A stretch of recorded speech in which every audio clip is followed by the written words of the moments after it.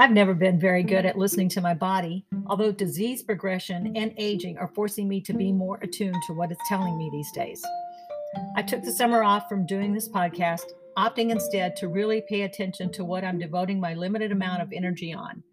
I also pulled off social media and news consumption pretty drastically, choosing to surrender my need to be in the know all the time, not to mention the frustration and stress that world events can cause me.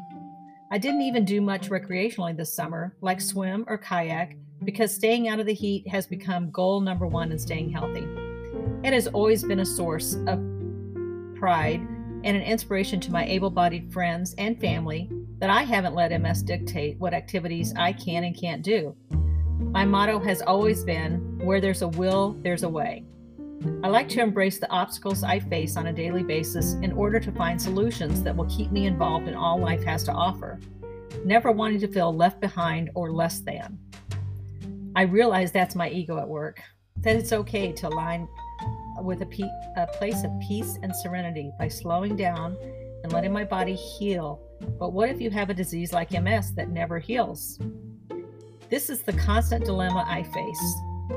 If MS is here to stay, do I really just want to accept that as my reality while missing out on all the things in life that make me happy? I do finally accept that my worth isn't dependent on how busy and involved I remain, that I've done more in this lifetime than I ever thought possible. I've always walked a fine line between wanting to stay as physically involved in life while still balancing my precarious health. How far do I push myself without paying for it later is always in the back of my mind. If I go to a play or a concert or even dinner out with friends, it can take me up to 2 to 3 days to recover completely. If I travel to another state to visit family and friends, forget about it. It's going to take me a week at least to get back to myself. I wish I didn't know this, because it gives me yet another excuse to bow out of something I might really enjoy doing. For example, I also took some time off from riding horses this summer, which I love to do, but between the road construction and the price of gas, I decided the hour drive each way to get to the barn just wasn't a smart use of my time or resources.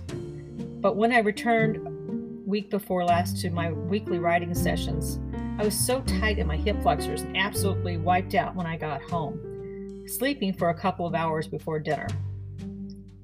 But because I wasn't riding this summer, I did take the additional time in my schedule to start physical therapy again.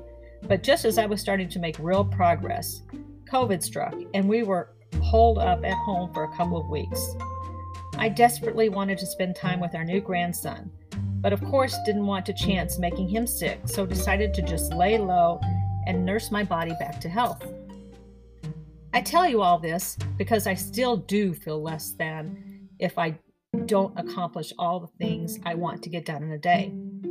I am still struggling between wanting to stay as productive as possible while not pushing myself too hard.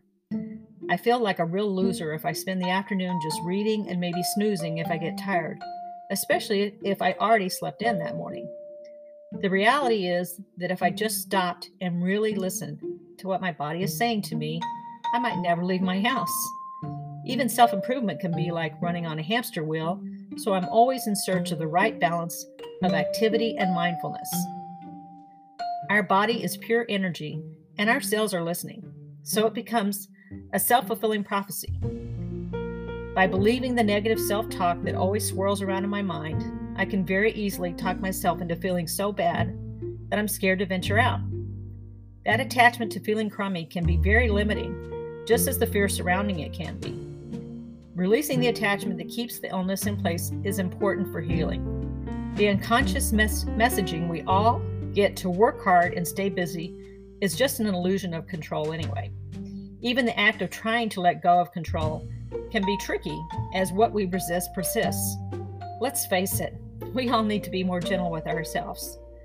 I need to let go of my own unreal expectations to truly accept myself just as I am, my sense of self is conditional. The key for me is to release that attachment to being sick by continuing to pursue my intentions to get and stay healthy as possible while living in alignment with my true self. Easier said than done. Wish me luck.